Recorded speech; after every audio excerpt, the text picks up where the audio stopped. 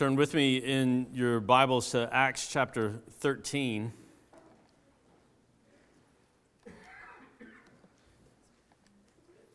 Our scripture reading this morning comes from Acts 13, verses 13 through 43. But as we come to listen to God's word, let's pray and ask for his blessing that we might hear and understand what he says to us. Let's pray. God, our helper, by your Holy Spirit, open our minds, that as the scriptures are read and your word is proclaimed, we may be led into your truth, that we may embrace and ever hold fast. Father, you are telling us about the blessed hope of everlasting life, which you have given us through Jesus Christ our Lord. May we hear it and believe it. We ask in his name. Amen. Acts 13, verses 13 through 43. Now Paul and his companions set sail from Paphos and came to Perga in Pamphylia, and John left them and returned to Jerusalem. But they went on from Perga and came to Antioch in Pisidia. And on the Sabbath day they went into the synagogue and sat down. After the reading from the law and the prophets, the rulers of the synagogue sent a message to them, saying, "Brothers, if you have any word of encouragement for the people, say it." So Paul stood up and motioning with his hand said, "Men of Israel, and you who fear God, listen. The God of this people Israel chose our fathers and made the people great during their stay in the land of Egypt. And with uplifted arm he led them out of it. And for about 40 years he put up with them in the wilderness. And after destroying 7 nations in the land of Canaan, he gave them their land as an inheritance. All this took about 450 years. And after that he gave them judges until Samuel the prophet. Then they asked for a king, and God gave them Saul, the son of Kish, a man of the tribe of Benjamin, for 40 years. And when he had removed him, he raised up David to be their king, of whom he testified and said, 'I have found in David the son of Jesse a man after my heart, who will do all my will.' Of this man's offspring, God has promised to Israel a Savior, Jesus. God has brought to Israel a Savior, Jesus, as he promised. Before his coming, John had proclaimed a baptism of repentance to all the people of Israel. And as John was finishing his course, he said, 'What do you suppose that I am? I am not he, but behold, after me one is coming, the sandals of whose feet I am not worthy to untie.' Brothers, sons of the family of Abraham, and those among you who fear God, to us has been sent the message of this salvation. For those who live in Jerusalem and their rulers, because they did not recognize him, nor understand the utterances of the prophets, which are read every Sabbath, fulfilled them by condemning him. And though they found in him no guilt worthy of death, they asked Pilate to have him executed. And when they had carried out all that was written of him, they took him down from the tree and laid him in a tomb. But God raised him from the dead, and for many days he appeared to those who had come up with him from Galilee to Jerusalem, who are now his witnesses to the people.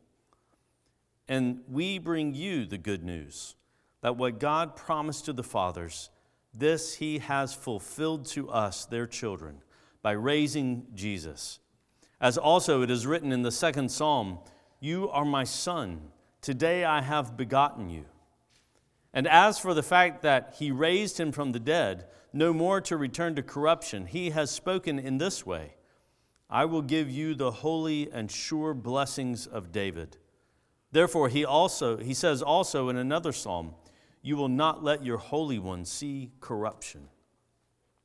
For David, after he had served the purpose of God in his own generation, fell asleep and was laid with his fathers and saw corruption. But he whom God raised up did not see corruption. Let it be known to you, therefore, brothers, that through this man forgiveness of sins is proclaimed to you. And by him, everyone who believes is freed from everything from which you could not be freed by the law of Moses. Beware, therefore, lest what is said in the prophets should come about. Look, you scoffers, and be astounded and perish. For I am doing a work in your days, a work that you will not believe, even if one tells it to you. As they went out, the people begged that these things might be told them the next Sabbath. And after the meeting of the synagogue broke up, many Jews and devout converts to Judaism followed Paul and Barnabas, who, as they spoke with them, urged them to continue in the grace of God. This is the word of the Lord. Thanks be to God. Kids, y'all come up and join me.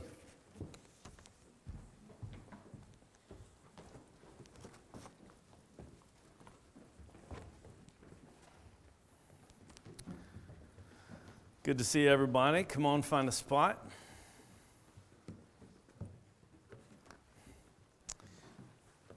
All right, guys, this is something maybe you can identify with. When I was a kid, Saturday mornings were for cartoons, right? Bugs Bunny fooling Elmer Fudd again and again. Wile E. Coyote failing to catch the Roadrunner and falling again and again.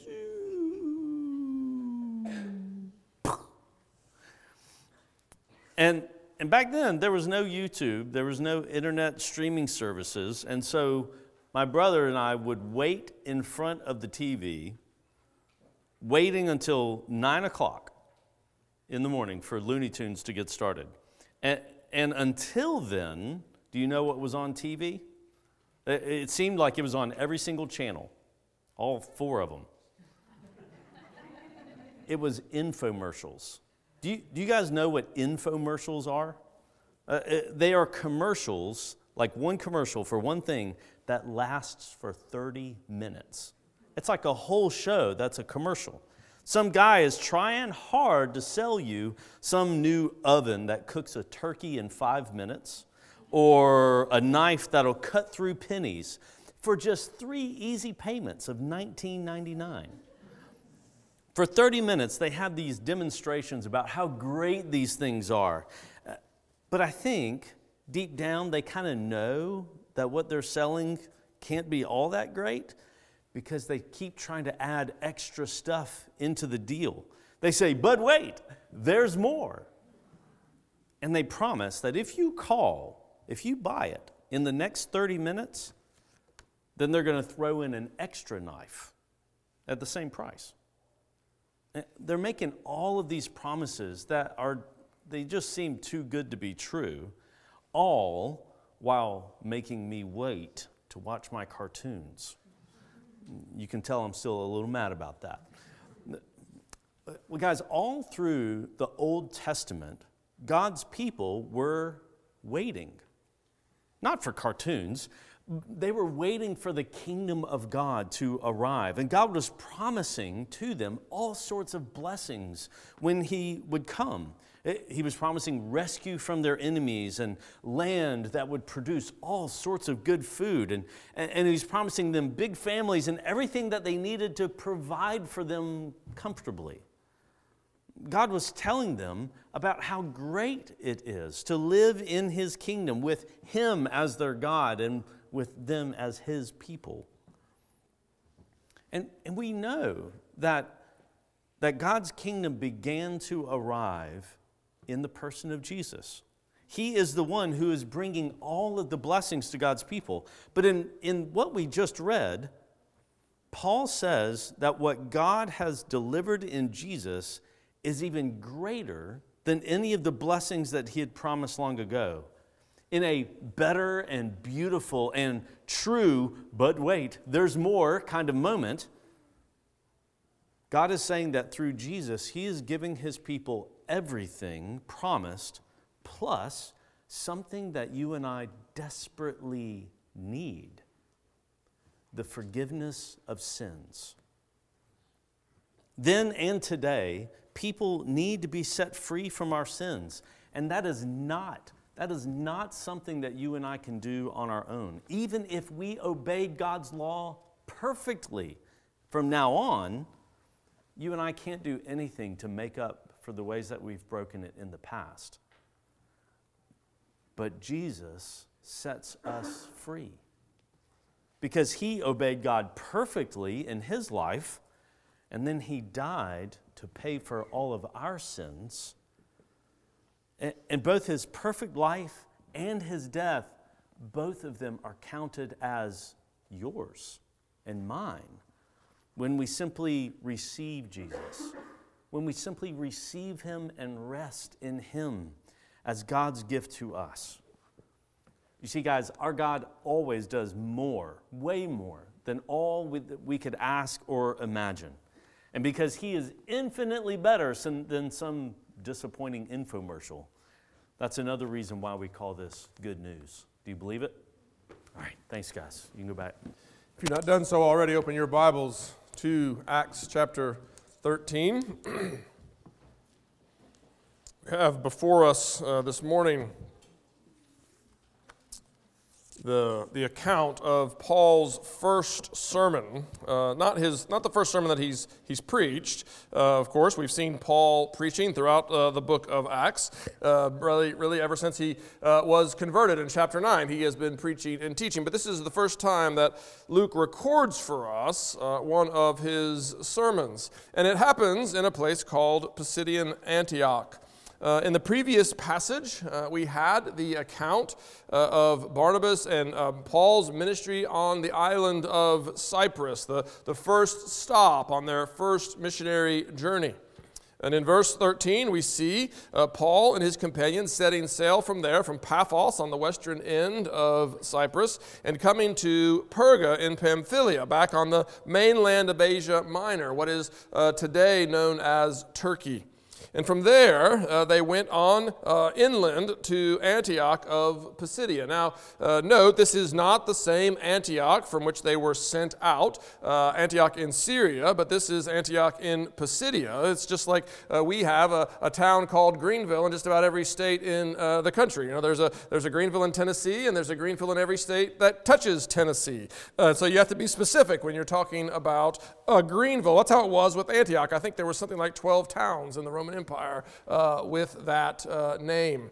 And so here we have Antioch in Pisidia. That is where Barnabas and Paul end up. And we're told that at this point, as they are making their way there, John leaves them and returns to Jerusalem. And of course, at this point, nothing more is said about his departure. We're not told why he left. We're not given a judgment of his leaving. But we know that this is going to become a point of contention between Paul and Barnabas later on as they debate whether or not to take John with them on their second missionary journey. And it's actually going to end up with them each going their separate ways. Barnabas taking John Mark with him, and Paul choosing Silas as his new companion. But we'll deal with all that when we get to it at the end of chapter 15.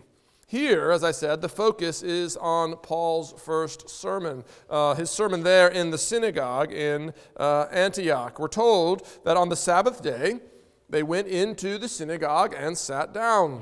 After the reading from the law and the prophets, which again would have been the normal liturgy followed in the synagogue. This is how the synagogue worship service worked. There was always this reading from the law, and then a reading from the prophets. And then, as we see here, the rulers of the synagogue would ask if there was a rabbi present or if there was a visiting teacher, if they had any word for the congregation from these texts. And that's exactly what we see here. We're told that the rulers of the synagogue sent a message to them saying, "Brothers, if you have any word of encouragement, any word of exhortation for the people, say it." This was, as I said, the standard practice, and Paul is more than happy to oblige.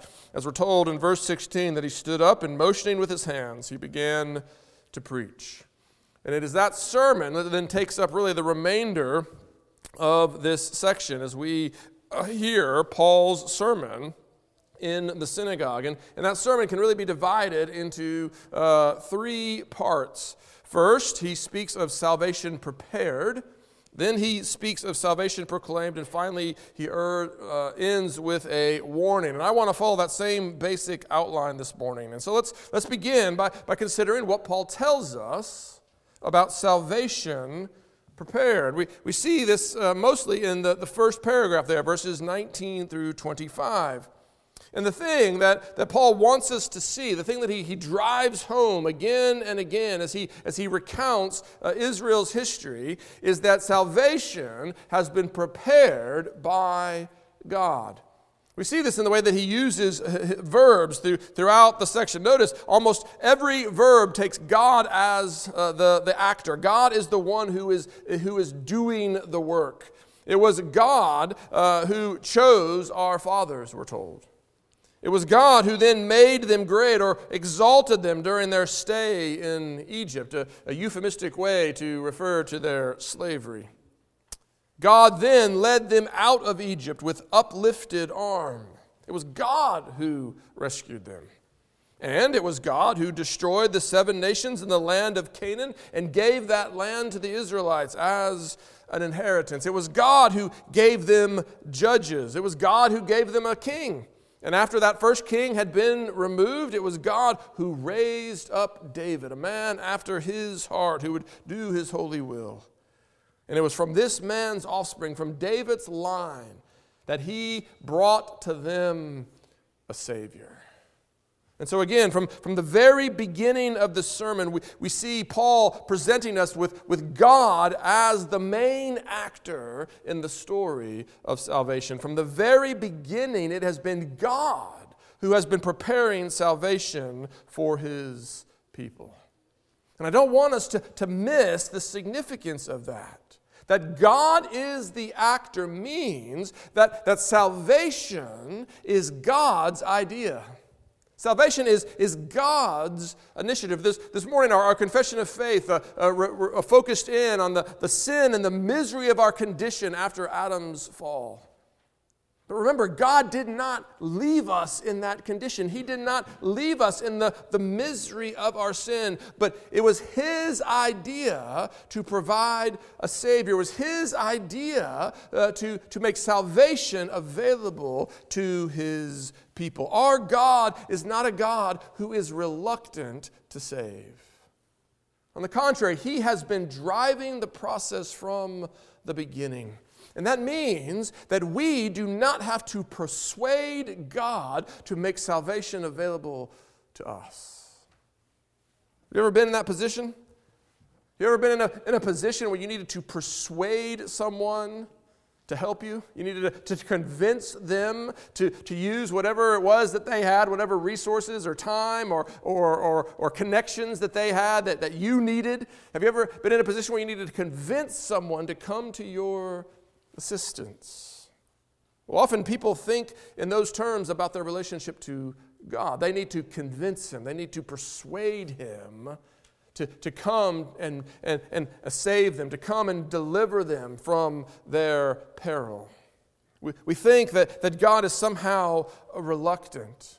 But Paul here, recounting the history of Israel, makes it abundantly clear that God is not a reluctant Savior. If He were, we would be lost. We would be utterly without hope, because what could we possibly do to persuade God to make salvation available to us? I mean, we can't prove ourselves to Him. We can't prove that we're worthy, because we're not. You know, even when we put our best foot forward, it is woefully inadequate, and it's hiding all of the less than desirable reality about us. It's what we confess this morning, that listen, there is no one who is righteous, and that includes us. We are sinners. We are rebels against the King. We are not worthy of His salvation. And so not only so we can't possibly prove ourselves to Him, but not only can we not prove ourselves to Him, nor can we offer Him anything. We can't buy Him off. He's God. He is the maker of heaven and earth. He is the one who has called all things into existence. What do we possibly have that He needs? Everything we have was a gift from Him in the first place. And so we can't prove ourselves to Him, and we can't offer Him anything. And so if we were in a position of needing to persuade Him we would be utterly without hope. But we're not. We're not hopeless. Why? Because salvation is God's initiative. For His own good pleasure, for His own reasons, out of His own steadfast love, He chose to prepare salvation for His chosen people. That is the wonder of His grace. Salvation was His idea while we were yet His enemies. And He was willing to do what it took to bring that salvation about in the fullness of time. But there's even more to see here, because not only do we see that we don't have to persuade God to offer us salvation, we also see that we cannot dissuade Him from offering us salvation. We can't turn off His desire to save. We see this in three separate snapshots from Israel's history. First, notice what he says in verse 18. Again, speaking of Israel, Paul says that for about 40 years he put up with them in the wilderness. Now, some of you may have translations that say he carried them. And that reflects the language of some of the Psalms, and it sounds a lot nicer than he put up with them. When we put up with somebody, it doesn't sound all that loving. But put up with is actually the more attested reading. It's right that is the reading that the ESV goes with, because that is what the text says. And while it doesn't sound loving at first glance, I want you to see that it actually teaches us something important about God's love. It teaches us that our faithlessness doesn't dissuade God from following through on His plan to offer salvation to His people. His love is steadfast, even when His people are not. Remember why the people had been wandering in the wilderness for 40 years. They were wandering because they refused to trust God to bring them into the promised land. They refused, even though He had already brought them up out of Egypt, even though He had met them at the mountain, even though He had fed them on the journey, even though He had supplied them abundantly with water, even though God had again and again shown Himself able to save, shown Himself able to lead. The people, when they got to the promised land, feared the Canaanites more than they feared the Lord, and they refused to go in. And that generation had to wander in the wilderness for 40 years. And Paul says that God put up with them during those 40 years. He did not abandon them. We see the same thing in Paul's reference to the 40 years of Saul's reign. Remember again why God gave them Saul in the first place. Because the people wanted a king like all the other nations. They were tired of having God as their king. They were tired of being different. They wanted a king like all the other nations. They wanted to be like everyone else around them. And so God set Saul over them, the king that they thought they wanted, the king that they thought they needed. And again, He put up with Saul for 40 years. And then once He removed him, raised up a king. The king they really needed, a king after His own heart who would do all His will. And finally, we see it again. We see God's steadfast commitment to His plan in Paul's description of those who lived in Jerusalem and their leaders in the next paragraph. They didn't recognize their Savior because they didn't understand the prophets, Paul says. And they actually had Him put to death even though they knew that He was innocent. But again, God used their evil for good. Despite their evil intentions, they carried out what was written about their Savior in the prophets. And God brought His plan to completion even through their sin. Again, time and again, God proves that He is faithful, even when His people are not. But through it all, God brings His plan to completion. He brings His purposes to come to pass. And in this, we see that God cannot be dissuaded from making His salvation available to His people. And that is good news for us. It is good news for us because like the people of Israel in the Old Testament and like the people of Israel in Jesus' day, we have done much to dissuade God from offering us salvation, if that were possible. But He will not be dissuaded. Salvation is His initiative. It is His idea. And He is going to prepare salvation for His people regardless of their faithfulness or faithlessness. whatever the case may be.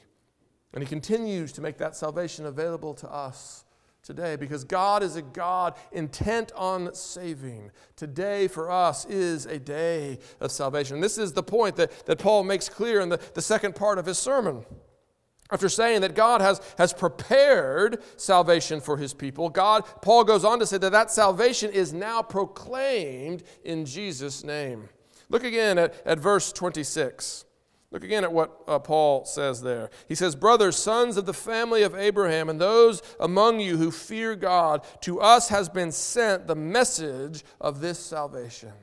He says, we are now hearing it proclaimed. This salvation is now being announced. He says this again in verse 32. Look there, he says, "And we now bring you the good news that what God promised to the fathers, this he has fulfilled to us, their children, by raising Jesus," even as it says in the second psalm. And he says it again in verse 38. Look there. He says, "Let it be known to you, therefore, brothers, that through this man forgiveness of sins is proclaimed to you."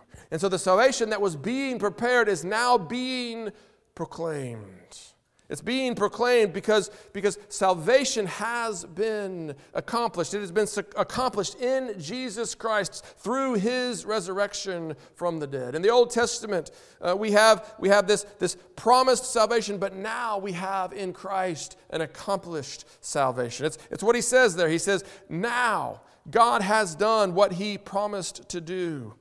He has fulfilled all of his promises by raising Jesus from the dead. And to show this, to drive this point home, he quotes 3 Psalms there. First, he says, in quoting Psalm 2, "You are my son, today I have begotten you." Again, think of the context of Psalm 2. Psalm 2 speaks of God's absolute intention to sit his son upon the throne. The nations may wave their fist in God's face and say, "We will not be ruled by you," but God just laughs and says, "No, my anointed, he will reign." This echoes the point that Paul makes in Romans 1 when he says that by his resurrection from the dead, Jesus was declared to be the Son of God in power. It was at the moment of his resurrection that he was enthroned as the Savior. It's not that he became the Son at the resurrection. He was always the Son. It was the Son who came into the world and took on flesh. But at the resurrection, the Son became the Son of God with power to save. You see, Jesus' death was necessary. Jesus' resurrection was necessary. We see this in the Father's silence in the garden when Jesus says, "If there's any way, take this cup from me." But the Father does not take the cup because the Father's plan is to bring salvation to his people. And that salvation cannot come unless the sacrifice is offered, unless the propitiation is made. And Jesus is that propitiation. Jesus is the sacrifice that brings atonement. It's through his blood that we are reconciled. And by his resurrection, our salvation is sealed. As Paul says, he was delivered up for our sins and raised again for our justification. It is in the resurrection that salvation is accomplished. It is in the resurrection that death is vanquished and the curse is lifted. It's why he can go on to quote Psalm 55 and to say that by the resurrection, Jesus has secured for his people the holy and sure blessings of David, the promised kingdom, the kingdom of eternal life, the kingdom of an incorruptible inheritance, this kingdom of undefiled glory, of righteousness and peace forever. This kingdom has been established through Jesus' resurrection from the dead. Because God did not allow his Holy One to see corruption, but brought him back and sat him upon the throne. And therefore salvation is now proclaimed in the name of the risen Savior. It is no longer just a promised salvation. It is no longer just a planned for salvation. It is now a proclaimed salvation because it is now an accomplished salvation. That's what Peter says. Our salvation is now ready to be revealed. We do not yet see it, as the author of Hebrews says. We're still waiting for that day when it will be poured out in its full glory. We're still waiting for the full consummation. But the salvation is accomplished. There's nothing left to do. The work of salvation is finished through Jesus Christ, our resurrected Lord. And again, think about what that means. It means that there is nothing we must do to save ourselves. Not only has God committed to making salvation available, but He has done everything necessary to secure it. There is nothing that we must add to Jesus' work. His work is finished. His work is perfect. His work is complete. And it's in Him that we see the full glory of the salvation that God has actually prepared for His people. The Old Testament saints had promises. They had shadows. But Peter tells us that not even the prophets fully understood what they were saying. In fact, even the angels longed to see more clearly because they didn't understand. But now in Jesus, now in the resurrected Lord, we see the full glory of what God has prepared for His people. And in typical God fashion, it is a salvation far greater than anything we could have asked or imagined. We see it there in verse 38. Look again. He says, "Let it be known to you, therefore, brothers, that through this man forgiveness of sins is proclaimed to you. And by him everyone who believes is freed from everything from which you could not be freed by the law of Moses." So what is the sum and substance of God's salvation? What is this salvation that is now proclaimed? It is a salvation that centers in the forgiveness of our sins. God is not merely establishing His kingdom on earth. He is qualifying us. He is qualifying sinners for an inheritance in that kingdom. Through Jesus, we have received adoption of sons, and as sons, we have been made heirs of God's kingdom. That is what Jesus' death and resurrection is all about. He died for our sins in accordance with the Scriptures and was raised again for our justification so that through Him we might be heirs. Heirs of all that God is bringing to pass. Heirs of the kingdom that He is establishing on earth as it is in heaven. And understand, the law of Moses could never do that. As glorious as it was, the law of Moses could never qualify us. Just the opposite. The law could only disqualify us. Yes, the law is the blueprint for flourishing in God's kingdom. It is the blueprint for the way that life is supposed to work. But as Paul says in Romans chapter 8, the law was weakened by our flesh. There was nothing wrong with the law. There was something wrong with us. We couldn't keep it. We could not abide by all things written in the book of the law. Because of our corruption, because of our sin, we are all lawbreakers. We all fall short of the glory of God. But now, in Jesus, God has done for us what we could never do for ourselves through the law. He's given the forgiveness of sins. And understand that in Jesus' economy, forgiveness is more than just the mere removal of our guilt. It's not less than that. It includes that. Our guilt is dealt with. The record that is against us is nailed to the cross, never to be used against us. But when God forgives, He does more than simply remove our guilt. Notice what He says. When God forgives, He frees us. He sets us free. In God's salvation, we are both forgiven and freed from our sin, freed from both its guilt and its power. God's forgiveness declares us righteous, yes, but God's salvation also makes us righteous. It qualifies us for an inheritance in the coming kingdom that we might live forever to the praise of His glory. Do you see how this is far greater than the shadows of the Old Testament? Would it be nice to live in temporal peace and prosperity? Would it be nice not to have to deal with sickness and with brokenness? Of course. But you understand that those things would be fleeting without the forgiveness of sins. They would simply mask our true ailment, our true sickness, our true problem. We need our sin to be dealt with. It is our sin that separates us from God. It is our sin that brings us under judgment. It is our sin that keeps us from entering into God's kingdom. And God in His grace is not only committed to making His kingdom come, but He has committed to bringing us into it through the forgiveness of our sins secured by the blood of His own Son, Jesus Christ, our Savior. That is the salvation that God has prepared. That is the salvation that is now proclaimed in Jesus' name. That is the salvation that is on offer. But of course, this raises a question. If this is the salvation that God has prepared, if this is the salvation that God now proclaims, how is it received? Well, again, we have our answer. Notice what Paul says in verse 39. This salvation is for everyone who believes.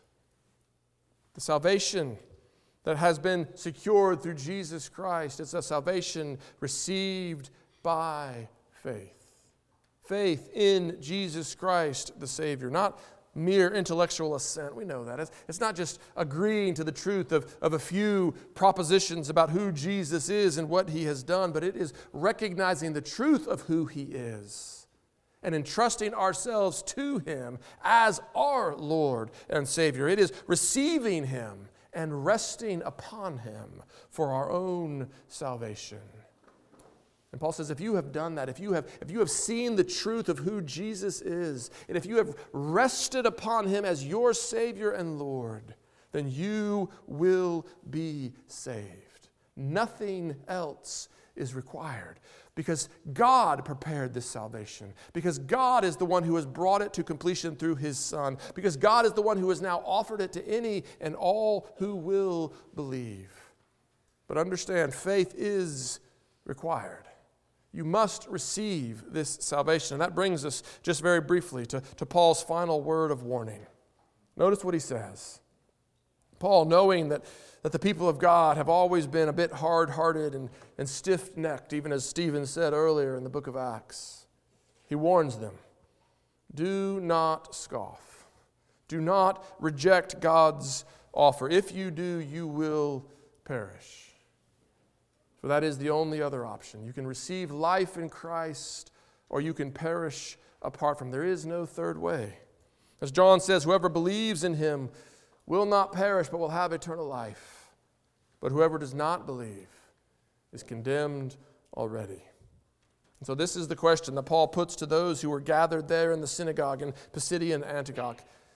And it's the question that's put to us this morning. Are you a believer? Have you received and rested upon Jesus Christ alone for your salvation? Or are you a scoffer? Do you scoff at the idea that you even need salvation, or that salvation is available only in Christ? If you are a scoffer, Paul says, beware. Beware that there is coming a day when you will be called to account. And on that day, if you stand apart from Christ, you will perish. You cannot withstand God's judgment on your own. But of course, the beautiful truth is you don't have to. Because if you are a believer, if you have received and rested upon Jesus Christ, then you've been freed. You've been freed from the guilt of your sin, and you've been freed from its power. Your chains are gone. You are free to serve the Lord with gladness, both here and in the world to come forevermore. This is the glory of the salvation God has prepared and which is now proclaimed in Jesus' name. And because God has made this salvation available to any and all who believe, that is why we call this good news. Do you believe that? Amen. Let's believe it together. Father God, we come before you this morning, thankful for the gift of your Son, Jesus Christ, whom you put forward as the sacrifice for our sins, that we who were justly condemned might instead receive your blessing, that we who were under curse might be set free, that we who were far off might be brought near, adopted as sons and made heirs of your kingdom. Father God, open our eyes to the glory of this gospel. Give us faith to believe it and bring forth its fruit in our lives, we pray. In Jesus' name, amen.